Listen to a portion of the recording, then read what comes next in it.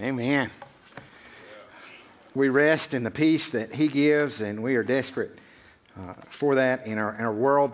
We live in a world where people are desperate for peace, looking for it in so many places, but in the wrong places. We're going to be today in both Luke chapter 1 and Matthew chapter 1. I want to go ahead and pray for us, and we'll kind of jump in this morning. Father, we're grateful, Lord, for peace that only you give.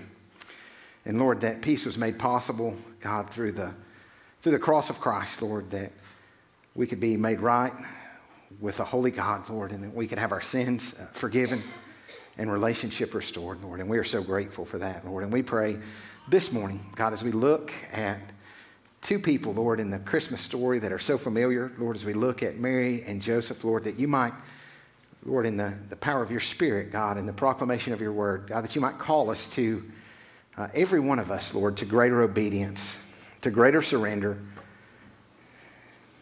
God, that you might call us to live counterculturally in the midst of this world for the glory of your name. Lord, we ask this in Jesus' name. Amen. You know, we are walking through this series where we're taking the word peace, and we've made kind of an acronym of that and been looking at different letters along the way. If you remember, on the first week, we looked at some Old Testament prophecy and just talked about how that there was a promise of peace, right? And there was this promised Messiah that would come and be born. We just leaned in to that truth and that wonderful reality, right? Week 2, we talked about just this extraordinary God that we have and how great our God is. And it is only in His greatness and His majesty could any of these things take place. Last week, we looked at the assurance that we have, right? Our peace, really the greatest peace that we can have is knowing that we have a relationship with Jesus Christ, knowing that we have been born again, that we have been reconciled to God, and that we have passed from death to life. And so we looked at that last week. And this week, we're looking at letter C, and we're going to be talking about what it looks like to live counterculturally. Now, when we think about this call to live countercultural lives, there's a definition we'll put on the screen, but it gives us this thought of a culture whose values and whose norms of behavior differ substantially from that of mainstream society, right? And we see people sometimes that just want to be different for the sake of being different, right? We see people that just want to stand out, or maybe they do something that causes them to stand out. We all maybe have seen people like that, but we are not looking for that kind of reaction. Now, sometimes as following Christ in the midst of this broken world, you can almost look at the world that's around us and you can say, you know what, if this is how the world's doing, then I'll just do the opposite of that and it'll be right? Because that's just the condition of the culture that we live in. But here's the truth. Christ followers, we're countercultural because we're obedient to Christ. That's the reason that we look different from this world. We're not trying simply not to look like this world, which we definitely want to do that, right? The Apostle Paul wrote, don't be conformed to the image of this world, but be transformed. And we're being transformed through the renewing of our mind. We're being transformed. We're being conformed, right, into the image of Christ. God is doing a work in us if we are in Christ to conform us to His image. And our role, right, is to walk in obedience. And here's the beautiful thing. If you're following Jesus and you're walking in obedience, then you can trust God for the result, right? Our job is to be obedient.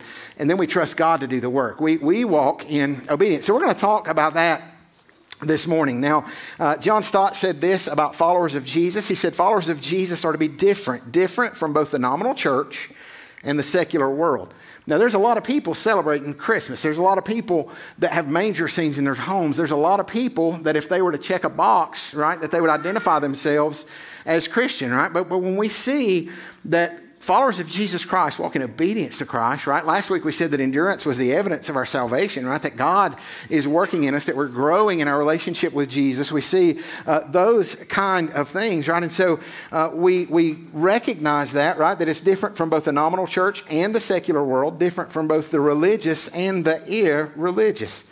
So here's the thing that we see in Scripture, right? Is that the gospel changes everything, and the gospel changes us, and that God changes us from the inside out. And so as we look into the Christmas story today, we're going to see a story of countercultural obedience. We're going to see a story of countercultural surrender, right? We're going to see that just some beautiful things there. And we're going to see that peace is found in obedience to Christ. And so we're going to look at Mary and Joseph. We're going to look at just this picture of them in the Christmas story. We're going to see in this, though, and I love the fact that when we look at Mary and Joseph, we see that God, He desires and He uses ordinary people to deliver Jesus to the world, right? And that's good news for us. I want to remind you that God can use ordinary people to deliver the message of Christ, and God will use ordinary people. Fact is, those are the kind of people that He uses.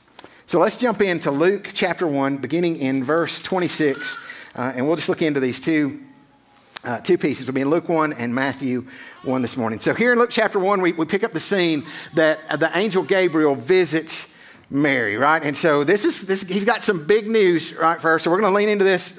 Verse 26 says this: Now in the 6th month, the angel Gabriel was sent from God to a city in Galilee called Nazareth. Now, when you think about Nazareth, that just means like podunk. That's like nowhere. That's like Otto, right? That's like small. Like if you just kind of drop. And here's this thing. There's like maybe less than 200 people there. Everybody knows everybody. This is the kind of place that we're talking about.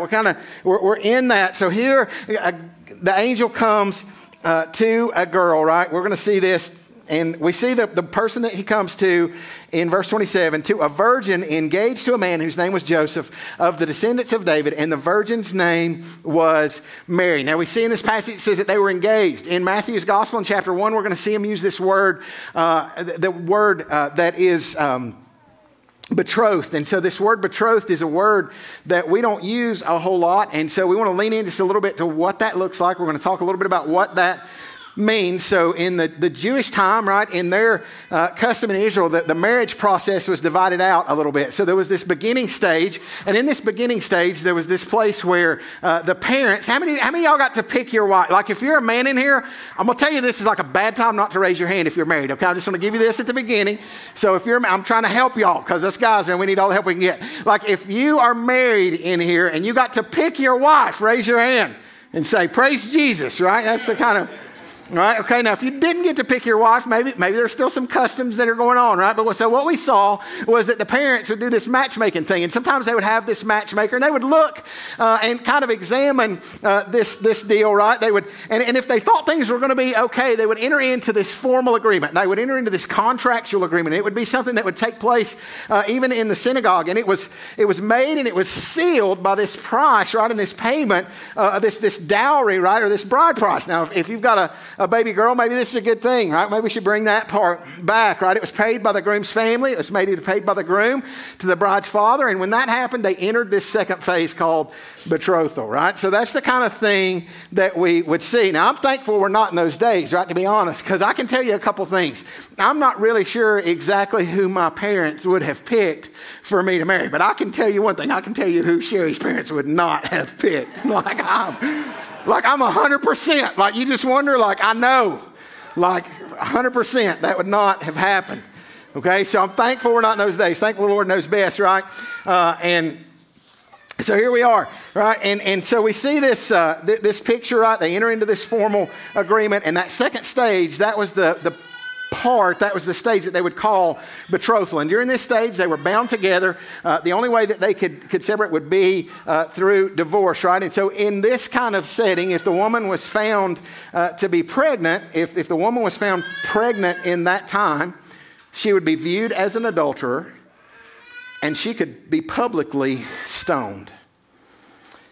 Now, that's pretty heavy, right? The groom also had the option of dealing with things in a private matter.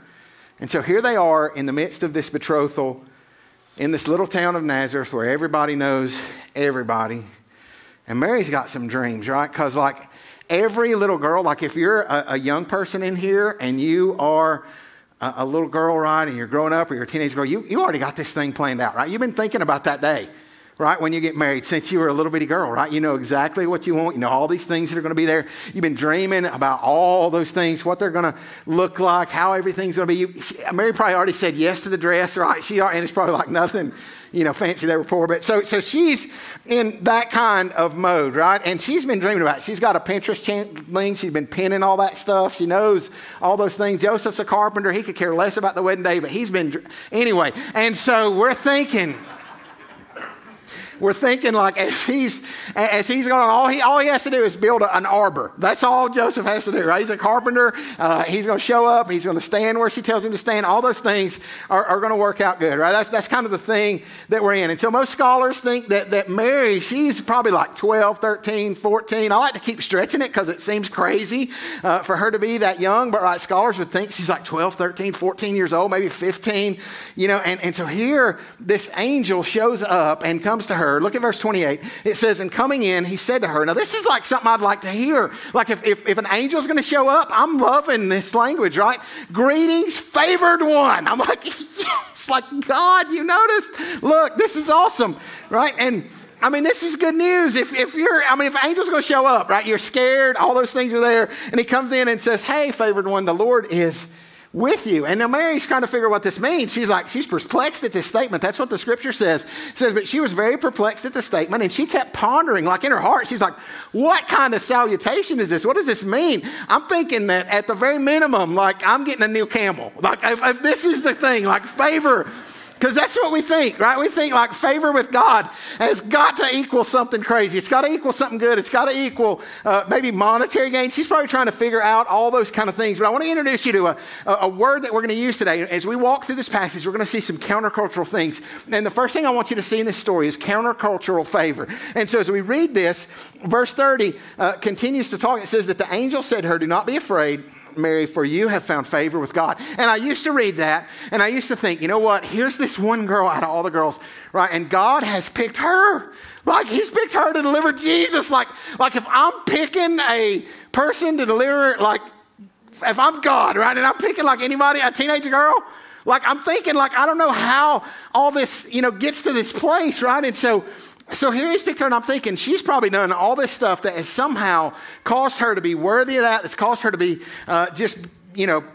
graced in that kind of way. But in the Greek, what's interesting in this passage is that it's a perfect passive verb. And so it's in the aorist tense. And what that means is that in this picture, it's meaning she was the recipient of an action that was completed by somebody else. And so here's this greeting, and this greeting is emphasizing something really beautiful here. And it's emphasizing that Mary was someone who had received God's unmerited favor. That's what grace is, right? Mary is receiving God's unmerited favor. And this is the pattern that every believer who has surrendered their life to Christ, every person, right? We're not there because of our work. We're not there. God's not looking out there and going, you know what? If I can just get him on the team, like if I can just get James on the team, like this is going to happen. We'll have a jail ministry. Now, God knows all that, but he desires, it's not because we have all these gifts that he's going to somehow pick us and say, you know what? He says, hey, my grace is extended. And as his grace is extended, when we are born again into the family of God, God then changes us from the inside out, uses us for his glory, and we're recipients, right? When we were in Titus, we looked in chapter 2 and we said the grace of God has appeared to all, right? Bringing salvation to all men. We see this picture that through the work of Christ on the cross, that his grace has been extended, that his grace and his mercy and his goodness, right? The world says, countercultural to what the world says, that we've got to somehow earn our way to heaven, right? That somehow if my good outweighs my bad, if I just do a little bit more good than a little bad, or if I somehow climb and stretch and work, that I'm going to be able to get there, right? We get this picture of a mountain, and people are saying, hey, you know what? There's many ways. We just got all these roads. We're going to keep climbing. We're going to keep working. We're going to keep getting there, and they'll all lead to the same place. But that's not what Christianity says. That's not what the Bible says. The Bible says that there's no way you can get there, that there's no way any of us can get there, that there's no way. And then God in his grace and his goodness, instead of us having to come to him, he comes to us. That's what Christmas is all about. The incarnation, the God of heaven, he is obedient unto death, right? He humbled himself and stepped out from the glories of heaven. That's my Jesus. That's counter-cultural favor. Then he says it's unmerited, it's undeserved, and you receive it by faith. So Mary has no idea what's coming next, right? She's excited to hear about this favor. And then verse 31, scripture says this, and behold, you will conceive in your womb and bear a son, and you shall name him Jesus. It means the Lord is salvation. He goes on, verse 32, he says, and he will be great. This is great news. Mary's kind of like, wow. He'll be great and will be called the Son of the Most High. And the Lord God will give him the throne of his father David, and he will reign over the house of Jacob forever, and his kingdom shall have no end. Now, Mary's soaking all this in, right? In verse 34, she's like, whoa, wait, I'm hearing you. But how can this be? because I'm a virgin, right? How can this be? That's what verse 34 says. How can this be? Mary said to the angel, how can this be since I am a virgin? And the angel answered and said to her, verse 35, the Holy Spirit will come upon you, and the power of the Most High will overshadow you. And for that reason, the Holy Child shall be called the Son of God. Now, Mary, being a good Jewish girl, knew some of this language, right? She was going to become the mother of the Messiah. But, right, we know this is super complicated now because we already said she's betrothed to Joseph. So this is going to present some problems right here. She's hearing all this. Verse 18 of Matthew chapter 1. Let's flip there, and we're going to see the encounter with Joseph. So Matthew chapter 1, beginning in verse 18, we see this. Now the birth of Jesus Christ was as follows. When his mother Mary had been betrothed to Joseph, before they came together, she was found to be with child by the Holy Spirit. And Joseph, her husband, being a righteous man and not wanting to disgrace her, planned to send her away secretly. So we see some things about Joseph, right? He's a righteous man. So he doesn't, like, he wants out of this deal because she's pregnant, right? He's like, I don't want to marry her because of this surprise pregnancy, but I also don't want to disgrace her. Now, can you imagine the conversation that took place? Like, I want to kind of think about it in modern times. Like, all of a sudden, like, Joseph gets a text from Mary and she's like, hey, you got a sec? I need to talk to you right now. Joe's like, hey, baby. All that mushy stuff, he's probably... She's like, it's not a good time for all that right now, Joe, but I need to tell you something. Are you sitting down? And Joe's like, yeah, I'm sitting down. It's good. What is it, baby? And she's like, I'm pregnant. And maybe she just paused there, just kind of like, and then, he's just kind of taken back. And maybe there's like some little dots on there so you can tell she's still texting, and he's kind of like, you're kind of watching, like either she's got to move the cursor, right? So it doesn't show the little things, dot, dot, dot. And so he's like, wait, and then he's like, gets the text, says, and it's not yours. He's like, duh, like I knew that, right? Like you have to tell me that, Mary. Like I know that from the beginning. I know that. And then she goes a little further and she's like, it's God's. Like it's the Holy Spirit and I'm pregnant with. And Joe's like, this is 2 for 2. You're out. Like I'm telling you, not only are you pregnant, but you're crazy, right? That's what can you imagine getting that text? Like, I'm thinking about when Sherry and I are dating. If she sends me a text, like, we didn't have text messaging back then, but, because we're old, but, like, she calls me, she's like, I'm pregnant. It's not yours. Yeah, I know. And, by the way, it's, the Lord, the angel, and I'm thinking, there's no way, right? And then this is what we read.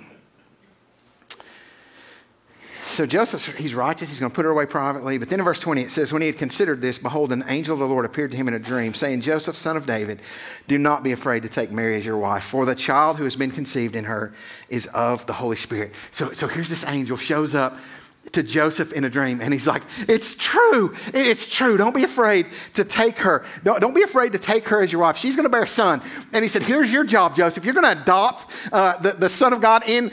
You're going to adopt him, and then as you raise him, right, you're going to see something beautiful. You're going to bear a son. You're going to call his name Jesus, and the reason you're going to do that is because he's going to save his people from their sins, right? So here's Joseph. He said, this is your job, right? You're going to name your son Jesus because he's going to save you.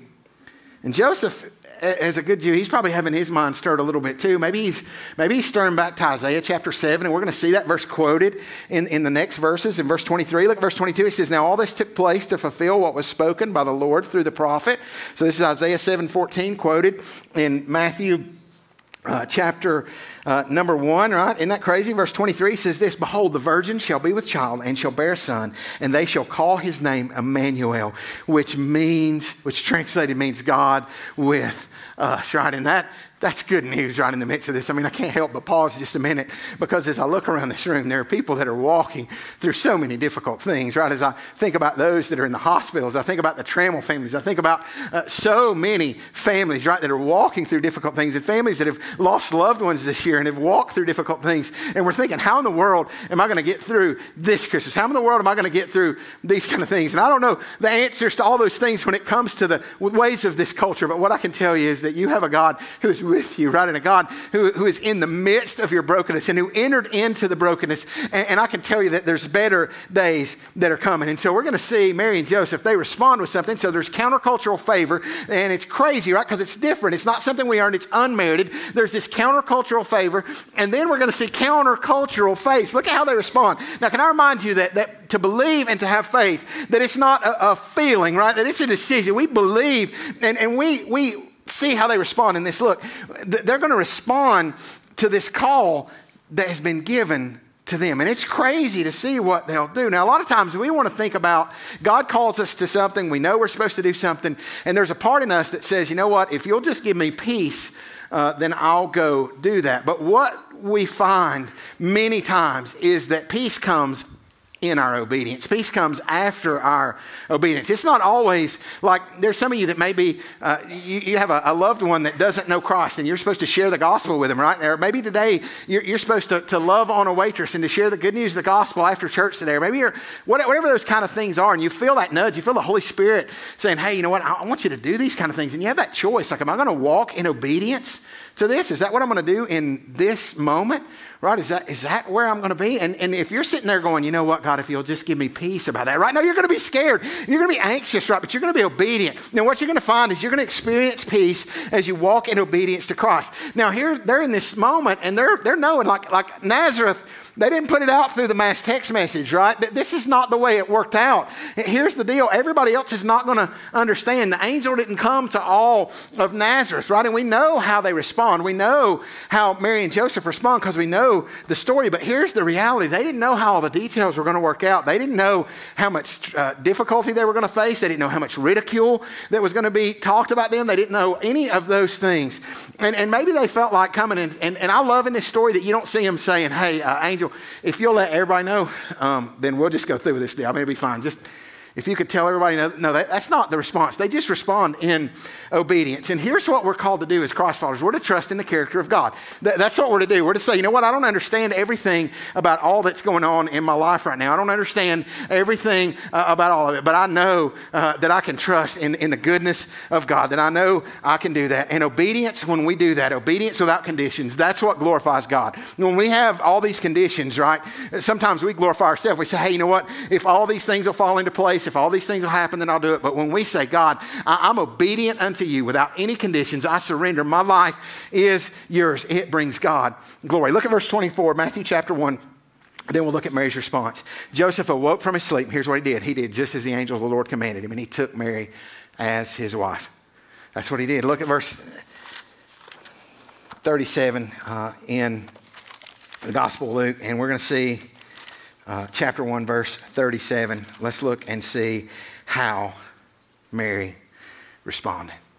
And so the angel tells her, hey, nothing will be impossible with God. Verse 36, as we look at it, let's just look back one verse further. And so she's heard, hey, the power of the Most High will overshadow you. And for that reason, the Holy Child shall be called the Son of God. And behold, even your relative Elizabeth has conceived a son in her old age. And she who is called barren is now in her 6th month. And then he says this, for nothing will be impossible with God. Like we want to recognize that, right? That's the greatness of our God. And then verse 38, Mary said, behold, the bondslave of the Lord, right? This is counterculture humility. This is countercultural surrender. She says, behold, the bondslave of the Lord, may it be done to me according to your word. Like that's my heart today, that every one of us, that would be our response to the Christmas story, that be a response to the Holy Spirit as the Holy Spirit speaks to our lives. That would be our response today at lunch. That'd be our response tonight when we're home and we're away from the gathered body of Christ, right? That'd be our response when we're in our workplace on Monday. That would be our response, right? That we would say, God, do unto me. So they experience this countercultural favor, right? The grace of God is unmerited favor. We experience that through the cross of Christ, that God has sent his son into the world, that he's died in our place, right? And we, the grace of God, right, has been extended. And we see that this countercultural faith they have, they just believed God. They just believed his word and they trusted in him. And they were countercultural followers. You'll see this in this text, right? They were obedient. That's what they did. That's what countercultural followers of Jesus Christ, that's what followers of Jesus do. They follow him. They're obedient to him. They're transformed by him. And they walk in obedience, right? And here's the thing. These are, you look at Mary, this is a young person, right? If you're a young person in here and you think you're young, like I don't care how old you are, if you think you're young, just kind of look at me, right? Young people are to live lives in countercultural obedience to Jesus Christ now. You know, sometimes we think about these stupid years that people go through and we think, you know what, well, they're teenagers. They're going to go, you know, off the track right here for a bit. They're in middle school. They're in high school. They're in that kind of thing. Mary here, she's 12, 13, 14, 15, however old she was. And maybe you're in here and you're that age, or maybe you have kids that are that age, and you're thinking, I wouldn't trust them with a cell phone, much less Jesus, right? Maybe you're thinking like to deliver him, right? You're thinking that kind of thing. But here's the reality. These rebellious years, all these things that we see, God's not called us to that. If you're a follower of Jesus Christ, God has called you to be holy. He's called you to walk with God right now, to be an example, right? Not to let anyone look down on you because you're young, but to be an example among the believers, to live your life in countercultural obedience to Jesus, right? In counterculture with Jesus, saying, hey, you know what? You're not free to rebel and live your life of sin. You're not free to walk down those things. You're saying, you know what? You've been bought with a price, and we're to glorify God in our bodies. And so we're going to walk with God. That's the challenge for you young people. Walk with God in obedience to him. And here's the truth, what we see in Mary and Joseph, they had to give up cool to walk with Jesus. They're facing ridicule. They're facing all those kind of things. And if you're a young person in here, you may have to give up cool to walk with Jesus, because the culture is going to say, you've got to conform to all these things. And if you're not cussing and you're not carrying on and you're not dressing a certain way and you're not doing these kind of things and listening to this kind of music and talking this way in the locker room and doing all these kind of things, then you're not going to fit in. But let me tell you, you're going to have to give up cool to be obedient to Christ, to live counter-culture. And older people, whatever that is for us in this room, right? We're going to have to give up our comfort, and we're going to have to give up our convenience, and we're going to have to give up those things if we're going to walk in obedience to Christ. Young people's going to have to give up some cool. Us old people, we gave up our cool a long time ago. We just didn't know it, right? But every one of us in the room, we have opportunities to respond to the work of God every single day, and we have to choose, hey, are we going to care more about what people think? Are we going to care more about all those things? Or are we going to surrender our lives, right? And to say, you know what, I'm ordinary. There's nothing special about me, but there's an extraordinary God that has saved my soul, and I want to walk in obedience to him. I want to live my life in a way that would bring him glory, right? You may be just God speaking to your heart. You know you're supposed to be sharing your faith at school, at work, wherever those places are, maybe in your family. Maybe some of you here this Christmas, maybe there's relationships in your life that you've had unforgiveness toward for years. Maybe this Christmas you're to demonstrate what it looks like to follow Jesus and extending forgiveness to somebody that's wronged you. That's what, man, you look at the grace of God that's been extended to us, and we model that, right? As we live and look like Jesus, we extend grace. We extend forgiveness as we walk in obedience to him. Maybe there's some of you that are in this room and you're saying, you know what? Retirement is here. Thank you, Lord, right? I'm going to spend all my time doing whatever I want to do. Maybe that's not the call that God has given you, right? He's saying, you know what? You're retired and now you have time to do what I want you to do. And you say, well, I don't know what that is. Well, he'll tell you, right? You give him your time and your talents and your treasures and everything that you have, right? We come to him in surrender and obedience, and God does something beautiful in our lives. Maybe it's to lead a D group. Maybe it's to be involved in a D group. Maybe it's to connect in that kind of way. Maybe it's to take a next step of obedience in baptism. Maybe God's speaking to you and you're to do that today, right? Maybe delayed obedience is disobedience. God expects that we hear his word and that we respond immediately, right? We're to be people. I was talking to some teenagers and I said, what does it look like to live countercultural? And they said, you know what? It looks like living the same way all the time, right? No matter whether you're at school or in this room, if the way that you're acting at school or the way that you're acting on Saturday night and wherever you're at, or the way that you're acting in the locker room would be a way that you can't act in this room, you need to repent and you need to follow Jesus, right? You need to live in surrender and obedience to him, right? If the way you're acting in your family, right? If it ain't working at home, like if your Christianity is not working in those environments, then it is not working. See, the culture says be a chameleon. Just kind of get in the spot wherever you're at and conform to that because it's easy and it doesn't cost you anything, right? But the Christmas story is not a call to that. The Christmas story is a call to surrender, right? It's a story of obedience. It's a story, right? You think about Mary and Joseph. I'm going to tell you what else it is. We look at it, and we look at the beautiful manger scenes, and we look at all the things right there. It's a story of inconvenience. Like following Jesus is not all of a sudden everything gets easy in your life, contrary to what some TV preachers will tell you, right? That's not what we see in the scriptures, right? What we see in the scriptures, right, is at the very minimum, right? Following Jesus that requires inconvenience, right? I look back and there's families in here that are fostering children and people that are walking in difficult situations, right? The call to follow Christ is not always easy. It's not always convenient. Its fact is, it's more likely the other way, right? It is a story, the Christmas story is a story of inconvenience, but what a glorious story it is. I want you to lean in. Joseph and Mary, they surrender their lives to Jesus. They surrender their lives to God, and they deliver the Savior to the world. Can you imagine being those people, right? They surrender to God and they deliver Jesus to the world. Jesus surrendered his life and he went to a cross and he made a way for us to have peace with God. We surrender our lives and we receive salvation, and then we have the blessing and the privilege of being able, under the authority of Christ, right, to go into all the world and to preach and teach and to share the good news of the gospel and to make disciples and to deliver Jesus to this world. And you're thinking, you know what? There's no way I can walk in obedience. There's no way I can do all those things. That's the good news of the gospel. God knew we couldn't. And so he sent Jesus to live the life that we couldn't live, to do that in a way, and to die in our place, right? To die the death that we deserved. And Jesus rose from the grave and he ascended into heaven, right? And we see that when followers of Christ, when we place our faith and trust in Jesus, when we surrender our life to him, we receive the gift of the Holy Spirit, and we no longer have to do it on our own. Did you notice in Matthew 28, when we read that earlier, it said, and lo, I will be with you even unto the end of the age. And he said, you're going to bear son, and his name, right, will be translated, right? It'll mean Emmanuel, God with us. We are not here left to walk through the darkness of this life in our own strength.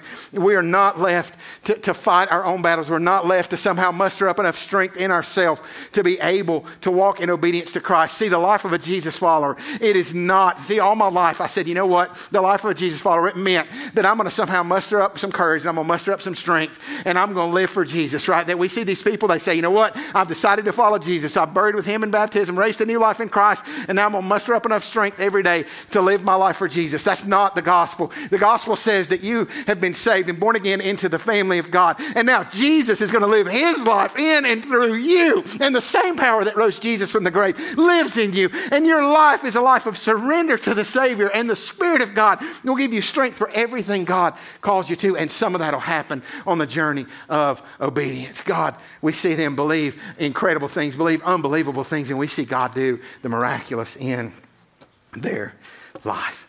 See, the call to follow Christ is simple, but it is costly. And our response to God's gracious gift of salvation is surrender, right? That's our response. Romans 10 says this: if you confess with your mouth Jesus is Lord and believe in your heart that God raised him from the dead, that you could be saved. Right? We believe. If you've never trusted Jesus as Lord and Savior, we believe, trusting in the finished work of the cross, right? We believe trusting Jesus with everything, right? Surrendering our lives to him. Jesus is Lord. We don't make him Lord. We surrender to him as Lord, and we are saved, and we are changed by his grace and by his goodness. Fills us with his Spirit, and he enables us to walk in newness of life, not in our own strength, but in his. And our call, right, is to surrender and to abide in him, to live the life of a Jesus follower. And so how will we respond to the message of his grace today? What's God calling us to? And may our response, may it be that, may God do unto me, Lord, according to your word. May it be unto me, God, whatever your will is, God, I'm walking that. God, my life is yours. I surrender. Lord, I want to live, right? Remember when Maitland was sharing her testimony from the mission trip, and she said, you know, I just want to live. She said, I just want to live open-handed to the Lord. I just want to live that way. Right, that's our call, that we might say, you know what, I want to live open-handed to the Lord. God, whatever you tell me to do, I'm going to do it. God, I'm going to walk in that, not in my own strength, but in yours, Lord. And I just want to live open-handed, Lord, to whatever you would call me to. I want to ask you just to bow your head and close your eyes. I'm going to pray for us. The band's going to come. We're going to worship. And what we do, the gospel demands a response, right? We we hear the good news of the gospel and we worship. We hear the good news of the gospel, and maybe you've already trusted Christ. You've been saved. You've been born again into the family of God, and we worship. We rejoice in all that God has done. And I encourage you just to reflect on the gospel. Reflect on that time that God saved you, that He reached down and just pulled you out of the myrrh in the midst, right? And He saved us. And I want you just to think about those moments. Think about all that Christ has done for you. Maybe you're here and you've never surrendered your life to Christ. You'd say, you know what? I've heard the gospel. I know about Jesus, but I've never trusted Him for salvation. I've never surrendered my life to Christ. I believe this morning, and I want to come just with open arms and surrender my life to Him, confessing my need, right, for salvation, my need. Because of our sin, we're separated from God, and we confess our need for His salvation, for His grace, for His mercy. We call on His name, right? Believing with everything, trusting Him. If that's you, I want to encourage you this morning that you might come and that you might kneel and surrender to Him, and that you might call on His name, and that you might be born again, saved. Maybe you're here and you've never been baptized. You'd say, you know what? I know that I've been saved. I know God saved me. I know that I've surrendered my life to Christ, but I've never been baptized after that point. I've never walked in obedience to that command to be baptized. And I want to tell you this morning, the water is here. I think there's even some clothes you can change into. And even if there wasn't, I'd rather go home wet and obedient than dry and disobedient this morning. And so if that's you, as God speaks to your heart, my hope is that you will respond immediately in obedience to Him. Whatever that is. Father, we love You. We thank You for Your grace, for Your mercy. And God, we pray in the power of Your Spirit, God, that You would call us all to our next step. God, whatever that is. Lord, in these moments of worship, in these moments of time together, Lord, even in these moments as we pray, God, I pray that Your Holy Spirit, God, that You might speak to hearts in this room. God, that You might tell us clearly what our next step is. What our next step in following You. And God, may we respond immediately in obedience. Jesus, we love You and we thank You. And we ask this in Your strong and mighty name. Amen. Will you stand?